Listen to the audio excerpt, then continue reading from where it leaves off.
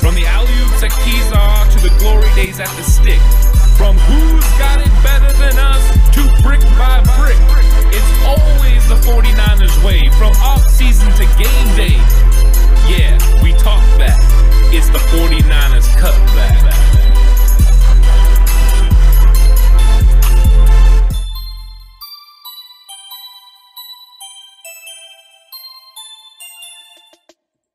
It's 49ers Cutback podcast time. Be glad you didn't see what happened before recording started. You would probably be blind or at least injured like the 49ers season has been all season. Thanks to this guy right here. It was bothersome. Bothersome is an understatement of epic proportions, but that's okay because we're past that now, and no one else will ever have to lay eyes on what we just had to witness. Yeah, it wasn't pleasant. Unless you subscribe to my OnlyFans. Wait, you have one of those?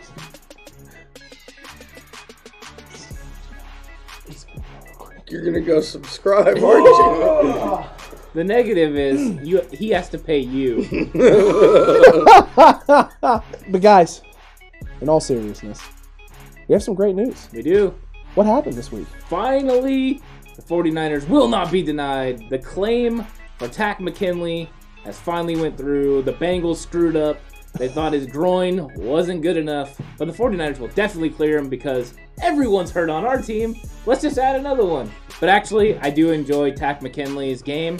He's going to be a great addition to the 49ers. Horst, tell us exactly what Takk McKinley adds to the team, and if you don't do a good job, I will make sure to do it better than you. All right. So Takk McKinley is a Bay Area guy. He's out of Richmond. Went to UCLA. He was a first-round pick. Richmond. He was a first-round pick out of UCLA a few years back. He ran a 4.59 coming out of college with a 33-inch vert, so he's an explosive guy. He's quick for his size. He's still only 25 years old.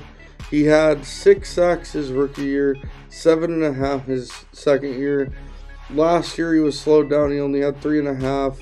And this year he's been having issues with Falcons coaches and management, and he's only played like 55 snaps. But he does have a sack. I do believe it's a little over 80 snaps. Oh, maybe it's 55 pass rush snaps. Bingo. Okay.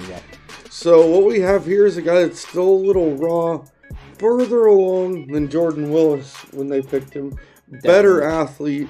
They're Definitely. only having to spend $600,000 on him to see if he's worth it through the end of the season. That's nice. He's a very, very much boomer bust prospect, but if he gives us what we need off the edge, it could be a game changer. If you watch his highlights, I know some guys have been saying he can't bend the corner and all that. That was going to be my question. How does he look off the edge speed-wise? He looks quick. He looks explosive. He looks like he gives tackles issues with his speed to me. I just got to point out, Horst doesn't just play the role of Schefter on this. He also plays the role of Jaworski. He's Horst Jaworski over here as well. He's even got the glasses and everything. I'm just waiting for him to talk about I watched 96 hours of film this morning. Now I truly believe Takk McKinley could be one of the greatest of all time. It's huge. It's a great importance to this team because the truth of the matter is, guys, we're in desperate need of some edge rushing. We're in huge need, and we also don't have a lot of money to spend on an edge rusher. If Takk McKinley works out and can be the guy that we've seen the high end, the 7.5 sacks he had as his sophomore campaign, if he can return to form in that and he fits within the scheme in this wide 9 system, this opens up a lot of possibilities for the 49ers in the offseason to free up some cap space by getting rid of what a lot of 49ers fans are calling dead weight in Dee Ford's contract.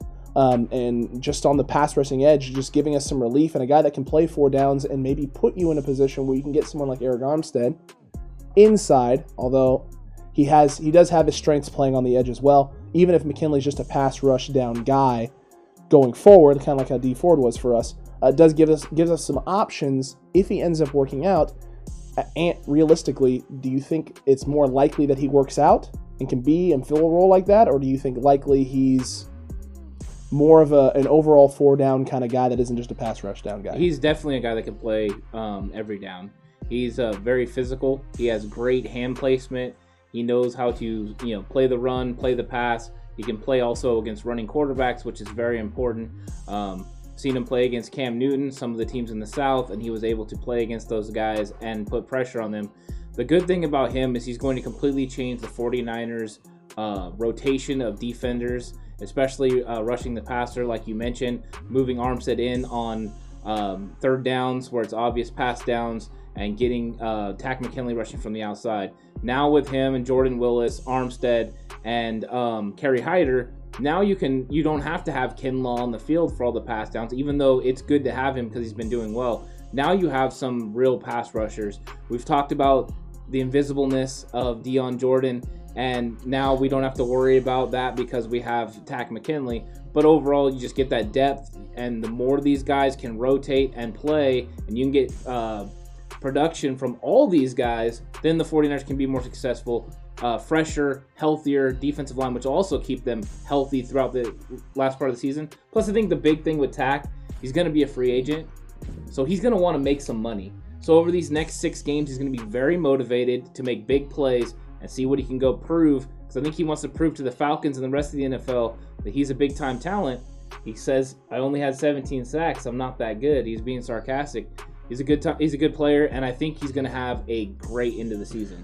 Dion Jordan has been doing a fantastic John Cena impression. He has. For most of the season.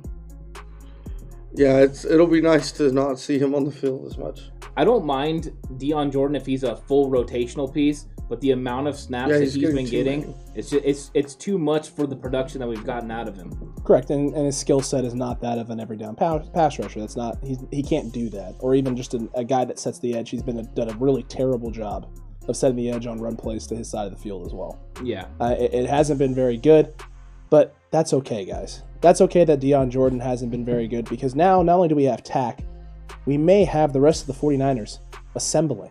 Yes. Finally, some guys coming off of IR, providing the depth that this team needs. So yesterday, Kyle Shanahan talked about this and said there's a possibility that we get Raheem Mostert for sure, Richard Sherman, and potentially Deebo Samuel, and even Tevin Coleman. And don't forget about Demetrius Flanagan-Foles. Bingo. That's a big one. Core special teams player, sir. He is a core special teams player. Ant, third of the game. What are you feeling about these players coming back? Is there any realistic possibility that they're back after the bye week? Or is this just Shanahan trying to drum up some confidence with this group? No, I definitely think they're going to be back, because this is kind of the end of Richard Sherman's practice window. He will be back. Also, I think that Mostert will be back. It's been plenty of time for him to heal up. So these guys are going to be very important. And Deebo, I think he could have played if they'd had a game this week. So I think the extra week is going to be great. The offense is going to change so much with Raheem Mostert at running back and Deebo Samuel out there catching balls. They're going to completely stretch the defense horizontally, both with the outside zone running game and with Deebo Samuel catching the ball, playing in the backfield. The versatility that he's going to bring, the change that the offense is going to have is going to be remarkable. People are not going to recognize the offense from what they've saw the last 2 weeks. It's going to be fantastic. The Rams unfortunately got to see this when they played him before. Now they're going to see him again. And this time the Rams have to deal with Jordan Reed as well, which is going to be big. So I'm curious what the mad scientist cooks up for the next 2 weeks of practice. And let's see what they do, how much the offensive changes, and then what that means for Mr. Mullins at the quarterback position. Yeah, this is huge. I mean, it's getting 3 starters back. And all 3 guys are potential Pro Bowl level players. Sherm has been a Pro Bowl level player in the past. And I think we can all agree that talent-wise, Deebo and Mostert have Pro Bowl level talent. You just got to put it together, stay healthy, that kind of stuff. And then Tevin Coleman's a very solid player. A very good... I mean, I'd rather have him than Hasty. I mean, he's running the ball. He's a good pass blocker. He's a good receiver out of the backfield. It's going to be huge getting these guys back, especially offensively. And then now, especially since it looks like K'Wan Williams is out for probably the rest of the season, now we get Sherm back out there. It puts Emmanuel Mosley probably in the slot, and it improves our coverage. Yeah. Although Jamar Taylor, for what the Niners picked him up for, has been doing a decent job. Exactly. It's still an upgrade. Absolutely. To have Sherm and Jason Verrett together as the 2 corners, I think is going to be a really solid set of corners.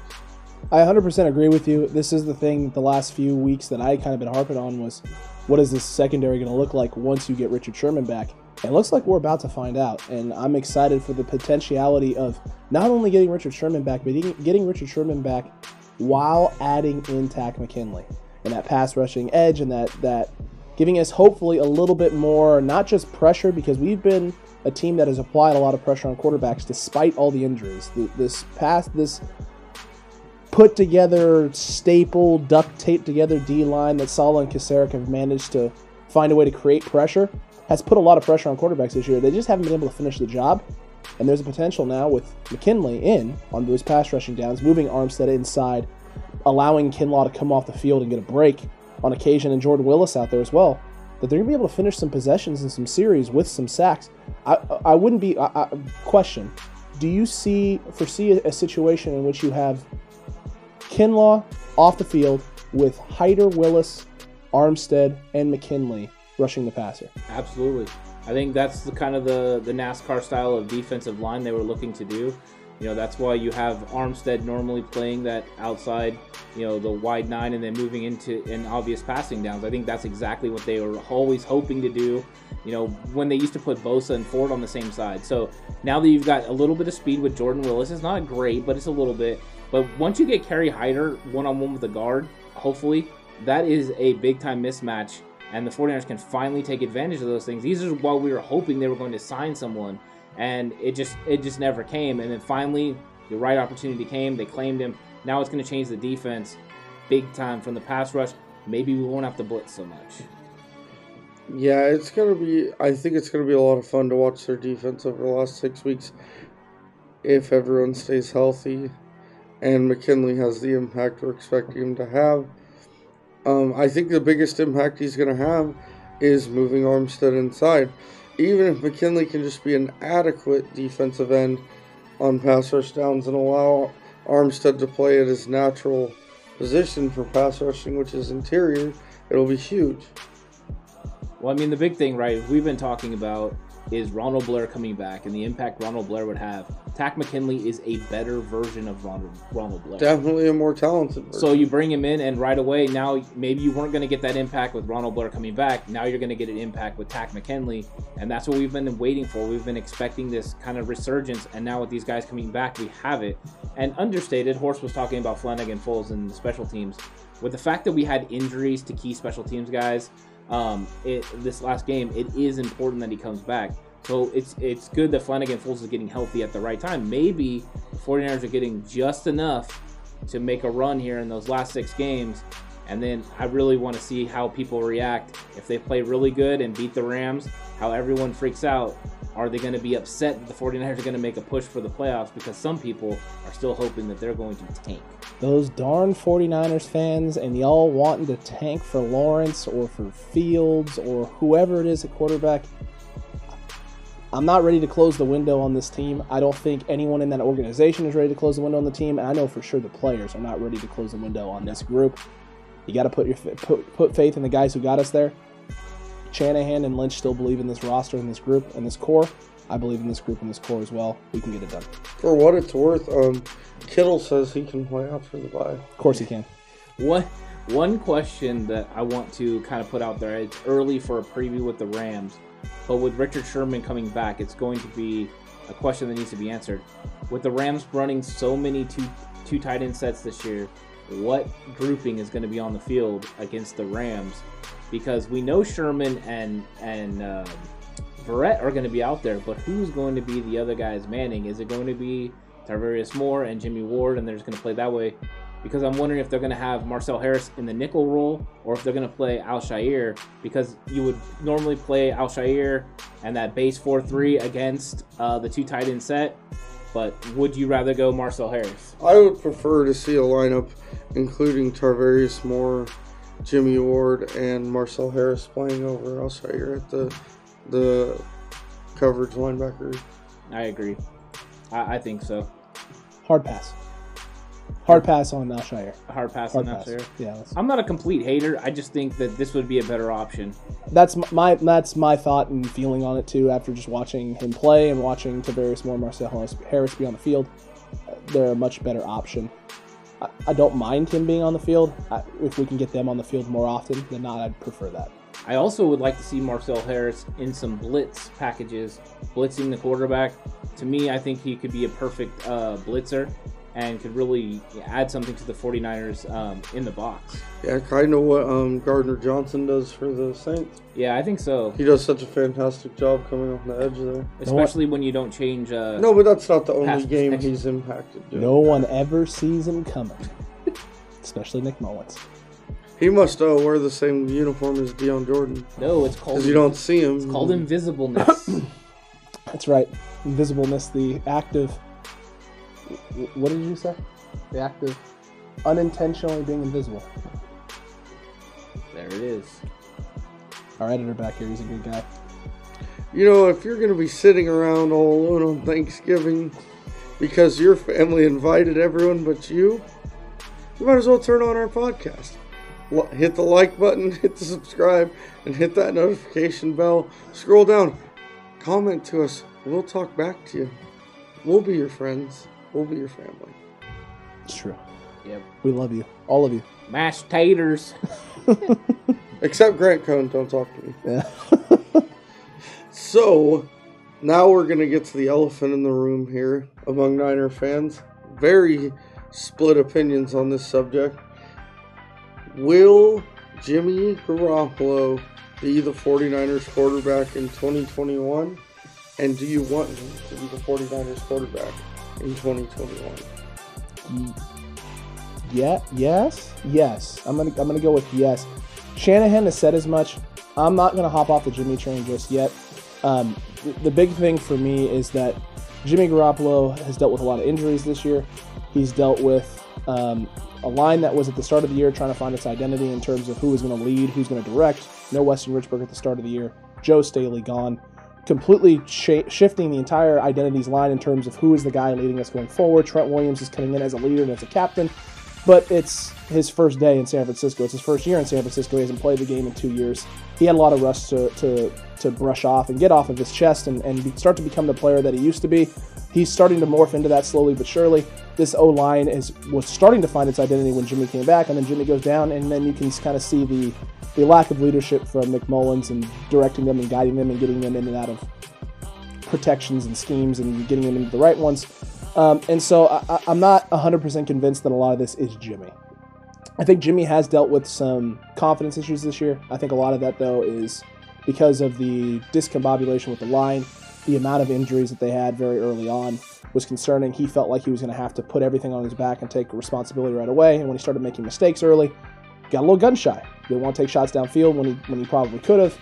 Was completely content with dinking and dunking. He started falling into the Alex Smith school of passing. And as much as I love Alex Smith, that was the thing that drove me crazy during his entire tenure in San Francisco was the lack of wanting to take the shots downfield when he probably should have or needed to or could have at least. You don't want too many 50-50 balls being thrown up because when you're Kirk Cousins throwing up 50-50 balls every other possession or once or twice every possession, you're going to end up throwing a lot more picks than you need to. But there are times and situations that call for recognizing when you got one-on-one coverage with a guy that you trust and giving him a chance to go make a play and putting the ball in the right spot and just trusting that he can go make the play that you need to for a big play. For this team and for the offense and to give you that extra little kick. Jimmy can do that. We've seen him do it plenty of times. He took the shot in the Super Bowl. You know he can make the throw. You know he can make the pass. He's got to get his confidence back. He's got to get healthy. He's got to have that repertoire with the O-line. And I think in 2021, he's going to have that. I think he'll probably come back at some point this season. We've been saying it. I think when he gets back, you're going to see it 100% because he's got nothing to lose at this point. I think it's kind of a twofold question because I think first off, I think that Kyle Shanahan is doing a good job by saying that he's going to be the quarterback next year because you have to prepare as if he is just in case whatever you have planned doesn't work out. You always have to have that to happen. Now, Jimmy Garoppolo has played injured and he's played without a lot of the players around him. The offense has definitely been tailored to fit Jimmy Garoppolo and how he plays the game. The real question is going to be, can the 49ers find somebody that can operate the offense at the same level or better than him for less money? Because next year, with the money being $175 salary cap, the 49ers could definitely free up money by going with a young quarterback or a different quarterback that doesn't make the $26 million that Jimmy's going to make next year.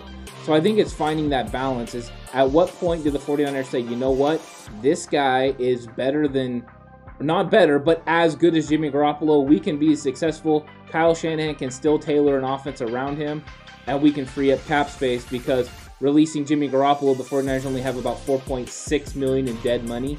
So it's still a good move if the 49ers decide to do that. So I think it's going to be a fluid situation. A lot of it's going to depend on where the 49ers are picking in the draft. I think Jimmy is an adequate quarterback. The 49ers can win. They proved it last year. They can win a Super Bowl with him when he has all the weapons around him. When he doesn't have the weapons, he can kind of struggle, but they were still winners with Jimmy Garoppolo. So winning is still an option with Jimmy Garoppolo. I will be okay with him in 2021, but I'm starting to think that the tide is starting to change, and minus Jimmy Garoppolo coming and leading some sort of a playoff push and the 49ers making the playoffs and making a statement in the playoffs, we might see the end of Jimmy Garoppolo, and we might have a young quarterback manning the ship next year in 2021 for a whole lot cheaper price. Manning? Not Manning. No. Yeah, you took a lot of what I was going to say right out of my mouth. That was excellent. Like you said, it's a twofold question. Here are the facts that can't be disputed. One, they would save $24.1 million next year by releasing Jimmy Garoppolo post June 1st. Okay. Two, Kyle Shanahan is 29-31 as an NFL head coach. 22-8 with Jimmy Garoppolo as a starter, and 7-23 without Jimmy G as a starter. Those are facts, can't be disputed. You can argue how they won, why they won, but those are factual. Like he said, I think Jimmy is a solid NFL quarterback. I do not think he's Aaron Rodgers, Russell Wilson, one of those guys. But I do think he's a solid quarterback you can win with. And I actually agree with what you said as well, is that it's going to come down to, can they get someone cheaper that can play as well as him? I don't care what you think, Nick Mullins ain't it. No. CJ Beathard is not it. Nope. But I would understand if they moved on from Jimmy G with the thought process of finding getting a veteran that's a solid player, and they get him for maybe 10 to 12 million a year. Or if there's a young QB they really like, obviously they're not going to get Fields or Lawrence. No. It's just not going to happen. But if there's a QB he really thinks fits his system that they can pick up, and that's fine. If the guy can come in here and do what Jimmy does. But I warn fans, do not think the grass is always greener on the other side. Remember what it's like to have Blaine Gabbert, Brian Hoyer, CJ Beathard. And just remember, if you want to give the credit to the talent around him, that Jimmy took over a 1-10 team and won 5 straight to end his first season in San Francisco with the same players the other quarterbacks were playing with. Correct. The grass isn't always greener.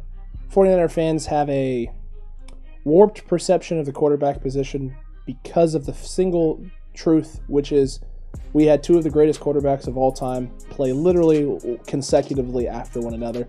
And then even after that, you still had a very serviceable and very talented quarterback in Jeff Garcia that played after them. That's 3 solid, 2 Hall of Famers And a Pro Bowl. a 1 Pro Bowl quarterback in consecutive years playing right after each other. What was the link between all of them? Walsh. Bill Walsh. Walsh. That's the thing. Even Jeff Garcia was a Bill Walsh find. Yeah, he was. So maybe Kyle, pick up the phone. What's up? What's going on, sir? How you doing? With Bill Walsh? Yeah, totally. He's dead. No, he's not. I hope He's he has a definitely phone not to dead. No, heaven. it's like Tupac, guys. He's alive. He's definitely alive somewhere. Okay. Better have a phone to heaven. That's not even a conspiracy. That's just reality.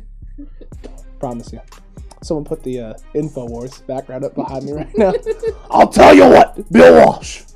Twitter has just tagged this post as not true. Oh, dang it. Boy, I feel like a horse's patoot. Now, one of the big things that's come out also is that, you know, a lot of people are wanting to trade Jimmy Garoppolo, and there's always the ties to New England.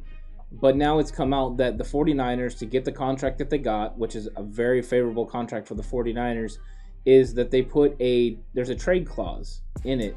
So now Jimmy G can kind of prevent from getting traded to the Jets or one of these teams that he doesn't want to go to. Alex, do you think this is going to be a real issue for the 49ers, or is this just semantics? This is a big problem for them in terms of controlling.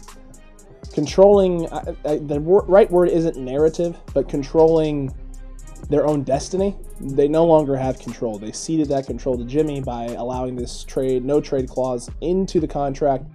You can't send him to a team that desperately needs quarterback help, teams like the Jaguars, teams like the Jets. He's not going to want to play there. And the reason he's not going to want to play there is he's had a taste. He's had a taste of success. He's had a taste of the Super Bowl. He's not going to want to try and start back over at the very bottom. He's not a young quarterback. The reality, the truth of the situation, the matter is for Jimmy is he's not a 22, 23, 24-year-old guy coming in who's 3 or 4 years in with, coming out of college. He's been in the league for 5-6 years. He's coming into what would be his prime. And he's going to want to make the most of his prime so that we can get a really good contract at the end of his career to sustain him as the inevitable father time declines all skill sets for players in the NFL, especially at the quarterback position. As soon as you hit about the 33, 34-year-old age, if you're a top 15 quarterback in the league, is where your skill set starts to decline. You're not as quick on the draw. Reaction time's not there. You struggle to read defenses as well and be able to dissect unless you're Tom Brady, who's got some sort of TB12. Apparently TB12. I'm starting to think that TB12 is really just some sort of cult, and that he's made some sort of deal with the devil, and that's why he's stayed so relevant for so long. Youth. Potentially, there's something going on at TB12. Like a drinking children's blood type of thing. Something along those lines. We might need to do a deep dive investigation into TB12 later on when we get some actual evidence that can steer us in the right direction. But until that time, Jimmy G has complete control over this, and it makes it really hard for the 49ers to really be able to control their own destiny in terms of moving him to free up salary cap space. Calories too, but salary cap space, so that way they can get some sort of compensation for him as well. If I'm Jimmy, you have the trade bar, you have the chip, you hold all the cards in your hand. You're not going to just let that go willy-nilly. Maybe, unless they can find a suitable suitor that you can get him back, you can get something back from him for. But the only way I see that happening is if you're trading Jimmy Garoppolo for an aging quarterback, and I don't think that's the answer for the 49ers either. Yeah, I totally agree with some of the stuff you said. Oh, only some, huh? Mm-hmm. Threw you off, didn't I? We don't have a total agreement here. It was a total agreement to not agree totally. What we have here is, I think it, like you said, it puts the ball in Jimmy's court, but there are teams that I think would pay him that much money that he might go to. The Bears. If you put Jimmy G on the Bears, that's a whole lot better football team. Doesn't fix their Matt Nagy play calling issue, but yes. New England, much better football team with him on it. There's a couple more out there, I'm sure. Minnesota, but they can't get out from under that albatross contract they gave Kirk Cousins. Could have been the Niners. And it just would depend on the rest of it, like we talked about earlier. Would Jimmy rather make $27 million and be on a crappy team? Or would he rather make $8 million and be on a good team? That's going to be up to him. Question for you, and I was just thinking about this when you said a list of teams. If you put someone like Jimmy Garoppolo on the Washington football team, how much better is that offense? He's better than anyone they have. Correct, and they do have the pieces in Terry McLaurin. Antonio Gibson has looked very good for them in the backfield, and Logan Thomas has been a bright spot at the tight end position. Their offensive line. When he played quarterback at Virginia Tech. It's true, but their offensive line isn't that terrible. They do have some work there they need to make on the O-line. Missing a left tackle. Correct. And their defense, though, has been solid, and you've seen the success Jimmy has when he has an elite defense. And do you think that's a good fit? It could be. I think there's going to be a lot of options for the 49ers as far as trade, because I do believe Jimmy Garoppolo will be open to a trade if the 49ers are willing to move on. Because I think that when it comes down to it, Jimmy wants to make the most money that he can make, and if he can keep this contract intact, that's the best avenue for him. He hasn't played that well this year and he hasn't proven that he can stay healthy. So for the 49ers and him, I think it could be mutually beneficial for him to, come up with a deal to move on, and if it comes to a trade. And I think he'll be willing to take it. And I think that New England will be heavy into this. And I think that as long as the 49ers can keep it out there that New England's into it, that other players or other coaches and organizations will be willing to move players and move draft picks to pick up Jimmy Garoppolo. So I think the 49ers will keep teasing. I think it'll be kind of secret that they want New England to make this move eventually. And I think New England should. I definitely think that they could go back. I think, and also another thing to keep an eye on is if Josh McDaniels gets a head coaching job, wherever he goes might be the perfect place for Jimmy Garoppolo to go. There was the whispers of them talking at the end of the game, kind of like, hey, we'll talk soon. Let's see what happens. Maybe kind of a foreshadowing of a reunited and it feels so good moment. And maybe that is something that they could look at. Maybe the Jets, maybe that is a possibility. Maybe he says, you know what? I've tried to go the rookie quarterback route when I was in Denver and it didn't work. Maybe this time I go to a more veteran and then maybe draft someone later in the draft as a possibility. So I think there are options for the 49ers. Sorry, I took a little shot at Tebow. I don't mind Tebow a whole lot. Did it not work, or did someone torpedo it, John Elway? Well, Wait, John Elway did win a Super Bowl. Why are you blaming John Elway? Yeah. Who is he? We all know John Elway. What does he do there? He stands up in a VIP booth with jeans. That's Ellen DeGeneres. Oh, not bad. I apologize. I forgot that Ellen DeGeneres ran. So I mean, when it comes to the Jimmy clause, I don't think it honestly matters, and I think the 49ers knew that if it came to this point, it wouldn't matter. So it's going to be cool to see what ends up happening if he's the quarterback or if they decide just to move on, trade him. I think as of right now, they can still get a second-round pick from New England. I think New England would still do that, and I think Josh McDaniels would probably give up a second-round pick if he was the head coach somewhere. Two things real quick. Yep. Did you just say Jimmy Clausen? I said Jimmy Claus. I don't know if you noticed. Yeah, if you looked over there's a little thing that says Jimmy Claus. You're referring to this segment. I agree with you. I think, and maybe the end of this season, not that Jimmy's a bad player and that the Niners don't want him, but maybe it's one of those situations where a new start for both sides is best. Yeah.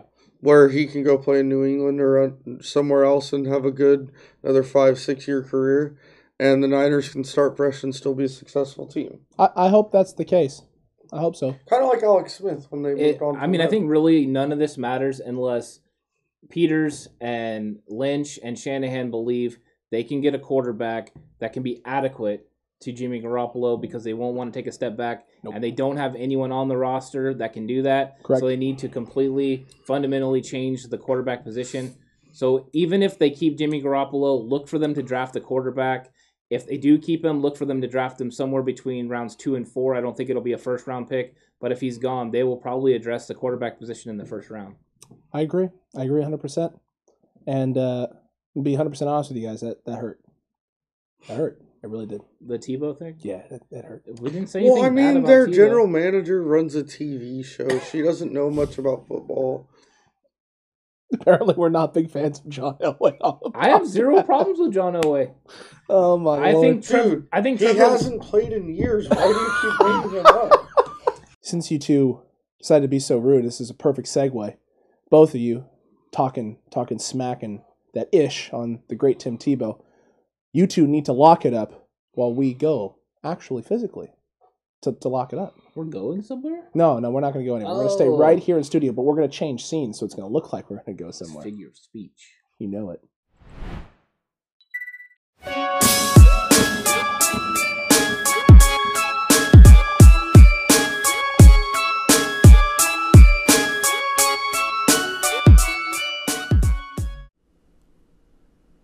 Don't worry about a thing, 'cause every little thing is gonna be alright. Oh, hi there. You know what really can help the soul when it comes to healing and recovery? Taking a vacation. Vacations are nice. You get to sit back and and you just you just take in everything that's occurred, and you learn from the hustle and bustle you've been through. This week, the Niners are having their vacation. It's a bye week, and bye weeks is when you sit back and you think about how things are going so far, and you ask yourself, important questions like, what the hell are we doing? What the hell is going on? We were in the Super Bowl last year, and this year we're not doing the same as last year. Who isn't hurt? Who's not hurt? Huh? Is someone not hurt? Maybe?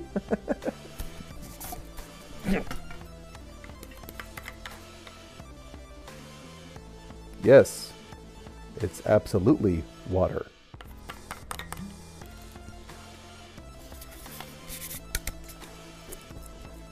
So we sit back, we take in the bye week, and we come back stronger and rejuvenated. That's what we do as a team and as a fan base. Because what other choice do we have? Oh yeah, we still got picks. Time to lock it up here. Here's my picks for the Niner bye week. Maybe want to straighten that guy out. All right, I'm taking the Bucks over the Rams. I'm taking the Saints over the Falcons. And might be an upset. I don't care. I'm going for the Cardinals over the Seahawks. That's right, Cardinals over the Seahawks. Those are my picks for this bye week for the San Francisco 49ers. And let's just lounge. Let's chill. Let's strengthen our aura. Let's put on some Bob Marley. Maybe some Bon Iver. No, Bon Iver is sad. That's sad. Back to the Bob Marley. Go back to the Bob Marley. Keep that going. Just positive vibes. Positive vibes. Positive vibes, please. Don't worry about a thing, 'cause every little thing is gonna be alright.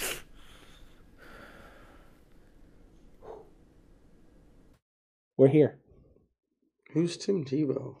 He's one of the greatest college quarterbacks of all time. Horst, I noticed your asterisk is gone. Oh my lord! You guys done ruined it. You ruined everything that I've worked so hard to build. It's fine. We'll leave it at that. He's 18 and 16. You guys are tied for the lead. We are. And the murderous madman at the top there. Why do we still even have him on? He kidnapped me, guys. Maybe he had help. Kidnapped. What if in this story he's the hero and you're the villain? I don't know how I could possibly be the villain. I was tied up. I was tied up in a chair. Which, by the way, I was watching the footage back. Do you know he's really a Chicago Bears fan? He's not even a Niners fan. I'll tell you what was really crazy was me and Horst came up with some theories of our own. And we were thinking maybe you were trying to help other podcasts. I would never. That's what we think. I would never. That's why I asked. And the Azorian one is the type of guy that would preserve our podcast at any cost. That's true. He's that kind of friend. So I don't know exactly where the story is going yet. I don't know either, but I don't like the insinuation you guys are making right now. My fealties and loyalties lie with the 49ers. Your what? My loyalties. What was the first fealties? What is a fealty? Don't worry about it, Horst. Editor. The singer of Korn's, or the guitarist from Korn's name was Fieldy. Is that Fieldy is not the same thing Maybe as he's fealty. like, hey, can I feel your By tea, do you mean like cup of tea, or do you mean like... Figure it out. I want to be... This has completely gone off the rails. Okay, that just got cut. That got cut. Really? That wasn't going to get cut? It is lock it up time. This has gone completely off track. You can see we have two people now below 500. We have two guys tied for the lead. And since the Niners have a bye week this week, and we do have two NFC West teams playing each other this week, we have a special game. We're going to start with that game. Falcons at Saints. Ant, what do you got? Whew. Well, Drew Brees has a nice pain in his side. So I think that this game is going to be closer than we originally thought. The Falcons have been playing kind of well lately. They still have Julio Jones, Matt Ryan. They can still make plays, but I think that famous Jameis is going to get the job done, and the Saints are going to win this game in a close one, 24-23. Interesting. I have similar theories. I have Jameis throwing 3 touchdowns. Wow, that's bold. 2 picks. Really bold. And them pulling it out 34-27 because Atlanta's defense is poopy. Whoa. They are really poopy. I differ from both of you completely. Famous Jameis is coming back this week, but he's coming back because he's restarting the turnover factory. That's happening. That's the only fan in you is doing the only bold prediction that this guy made was the 3 touchdowns, because 2 picks for Jameis is not bold. You know what is bold? 3 pick sixes, which is how many he's going to throw. And the Falcons are going to win 28-13. Yeah. Wait, the other team's quarterback's going to throw 3 pick sixes, and they're only going to score 28 points? That's the Falcons for you. You realize the Falcons' offense is actually I want you to realize... I'm aware of that, but the Saints' defense has been playing a lot better. No, they just played Nick Mullins. He just predicted the Falcons to hold on to a lead. I did. And for the Saints to hold that. Hey, it's going to be the only lead they hold on to this year, if you know what I mean. Expect a lot of text messages when Jameis starts going off. I'll expect them. Going off by throwing 5,000 pick sixes. Oh! Jameis had an all-time great year last year. I know. He's the first quarterback in NFL history. No, 30 for 30. He had 5,000 yards and 33 touchdowns. Mm-hmm. And 30 picks. Mm-hmm. What if they dropped 10 of them? Then it wouldn't look that bad. Mm-hmm. You're talking about a reality that doesn't exist, Horst. So, unfortunately for you, it doesn't count. You know what reality does exist? That on Thursday night, if you're watching this, it already happened, but we're going to tell you what we thought was going to happen. So if it's right, you'll know right away. The Cardinals are traveling to Seattle to play the Seattle Seahawks. Gum chewing. DK with the pacifier. Mr. Unlimited. Who you got, Horse? You got the Seahawks or you got the Cardinals? Kyler's been tearing it up lately. What do you got? This was a tough game to pick. Because if it was in Arizona, I think I wouldn't have trouble picking Arizona. But magical things happen up there in Seattle. But they have really played poorly the last couple games. And Arizona's played really well. I'm going to go with Arizona 37-34.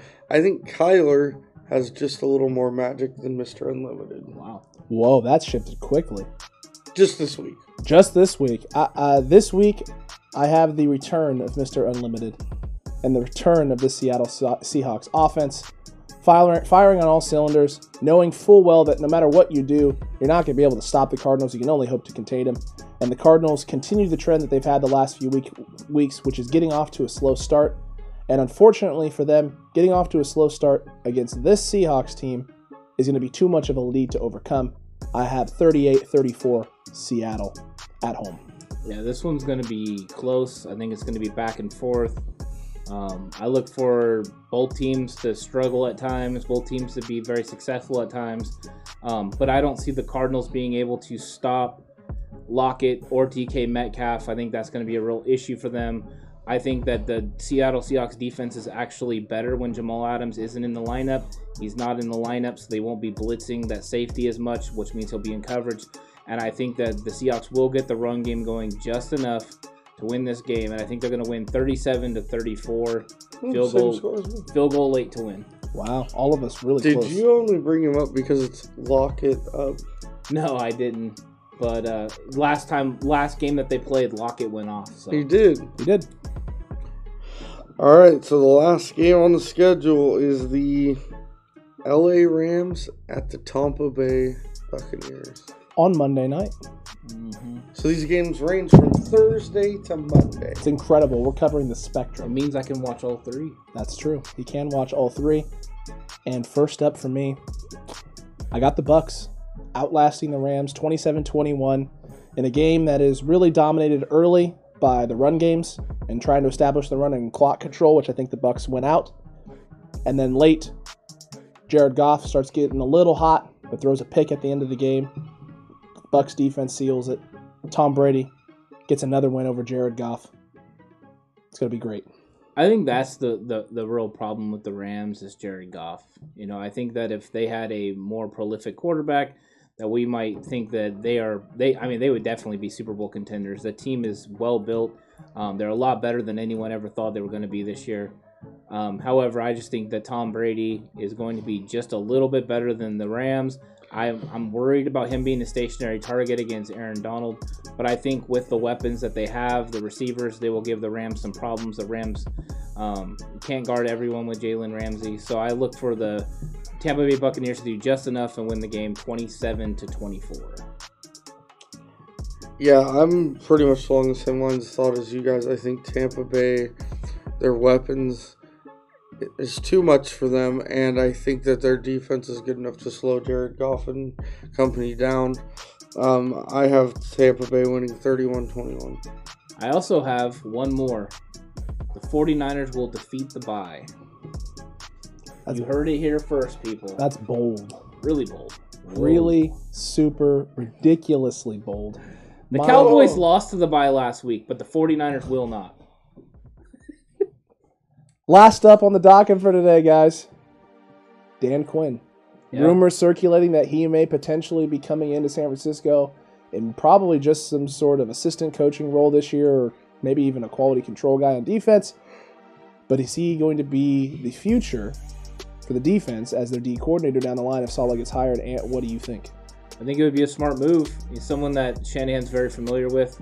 Ran a very similar system to to what the 49ers do now, so it could be more of a seamless transition. I'm sure they use a lot of the same terminology and put people in the same kind of roles. So I think that's important. I think the 49ers need to make this move now, because if Robert Saleh is to leave, they need to have a seamless transition. I think it could really set them back if they don't. I don't know if he has somebody on the staff that he's looking at for that, but you also have to question who could possibly go with Robert Saleh, and you don't want Robert Saleh to get a job and then him be the one to hire Quinn. So I think that the 49ers should strike before something happens with Saleh getting a job, and just put him on staff. He can help with the 49ers, be a pass game guy, where he can really break down defenses for Kyle Shanahan, do something like that. With Kyle's already connection with him, I think it'd be a good move. Yeah, I think it's pretty smart if they were to bring him in some sort of consultant role now. You can never have too many good football brains on your staff. And I mean, with his wealth of experience coaching good football teams, I know he struggled the last couple of years as a head coach, but he's a smart football guy. Like you said, if someone does try and come grab Robert Saleh at the end of the year, you have a ready-made replacement on staff for him. And they could use him in a role. I believe it was Harbaugh that used Eric Mangini, even though he was a defensive coach, was part of his offensive staff, because Harbaugh, when Harbaugh and Greg Roman would come up with their game plans, they would have Mangini show them what they would do defensively to it, so that they might have some adjustments ready. Which could be very important, right? Before they play the Seahawks. Mm-hmm. Could be very important. I'm on the opposite end of the spectrum with you guys here. I don't want any more Super Bowl collapses or memories or images of Super Bowl collapses on the roster. I don't want him anywhere near this football team. I have complete faith in the guys they currently have now. I think there is a young upcoming coach that Shanahan is probably more comfortable with than Dan Quinn, because I feel like if that was the case, then Dan Quinn would have been scooped up immediately after being let go, and they wouldn't have waited as long as they've waited. I think they've waited as long as they've waited because Shanahan's not sure, and he's not convinced that this is a good decision and a good thing to bring into the team. There were a lot of culture issues in Atlanta with Quinn there. Defensively, their defense looked awful, despite having talent on the back end. And despite them, for the most part, early on in the seasons being healthy, they could not put together anything offensively or even defensively that looked good the last 3 or 4 seasons for them early on in the season. And it's usually before it's too little too late before that team figures it out. And I think that's a Dan Quinn issue, and I don't think it's a positive step forward for this team. I'm not a big fan of Quinn or anything that he's done really in Atlanta. What team week 16 last year came in and shut down Kyle Shanahan's high-powered offense? I'm aware that they did that. That's great. That doesn't take away from the other 6-7 games they lost straight in which they didn't do anything of that nature at all whatsoever. And as we all felt, all of us last year were sitting there when that game came about and felt that that was a trap game.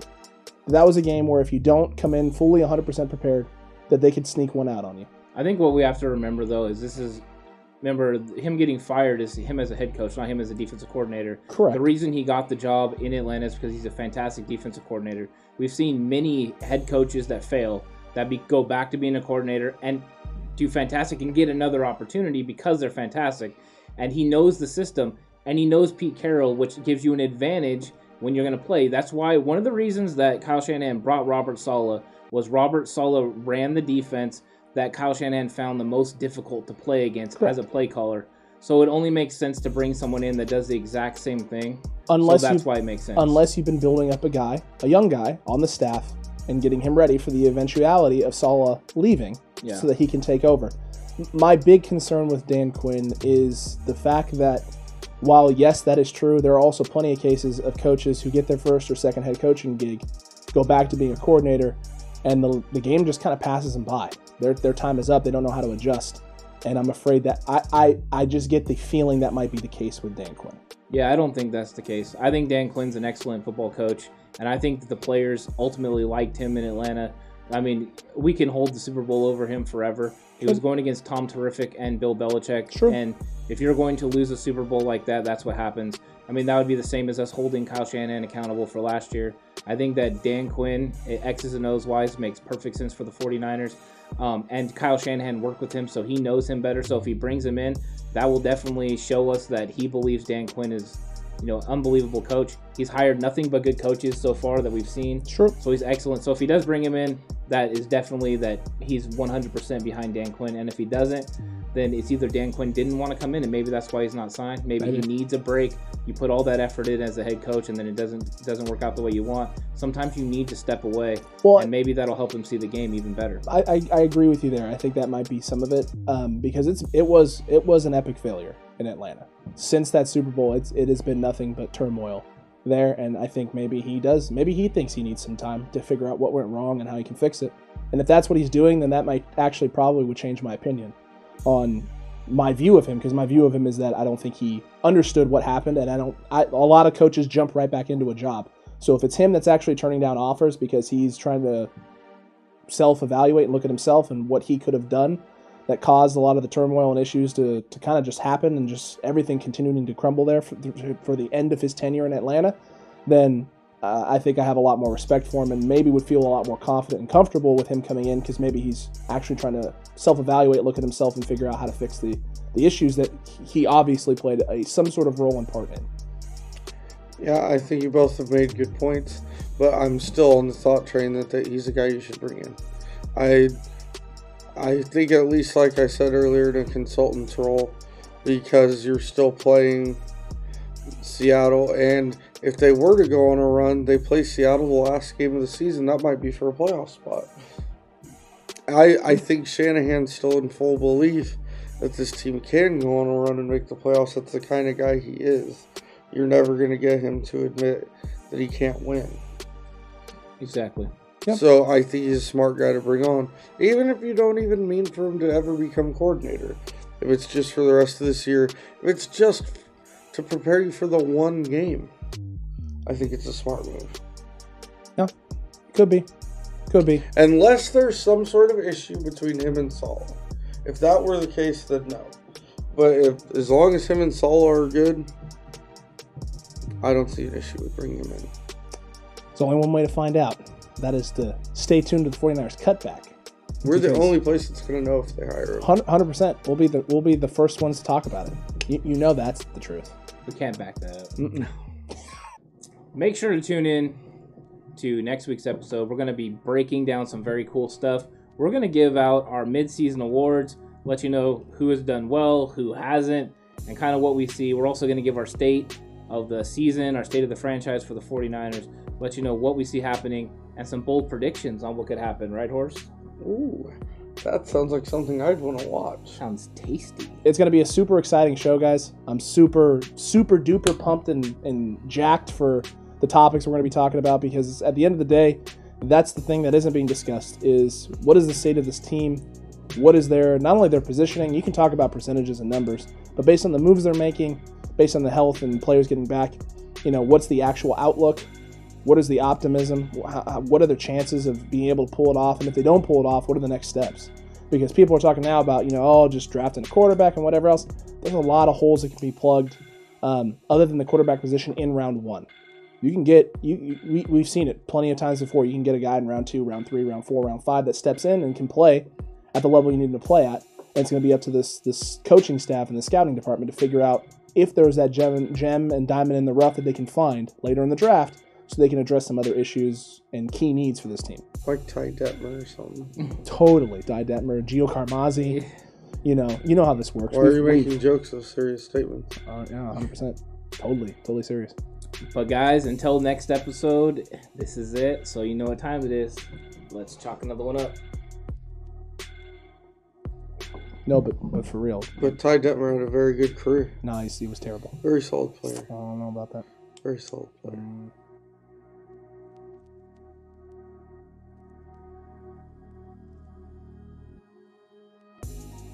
Yeah. How am I supposed to chip? What's that going on?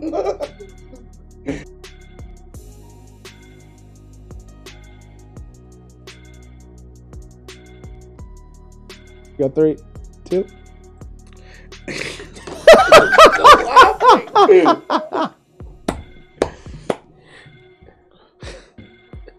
Woo! Woo! I just heard the noise in my head again.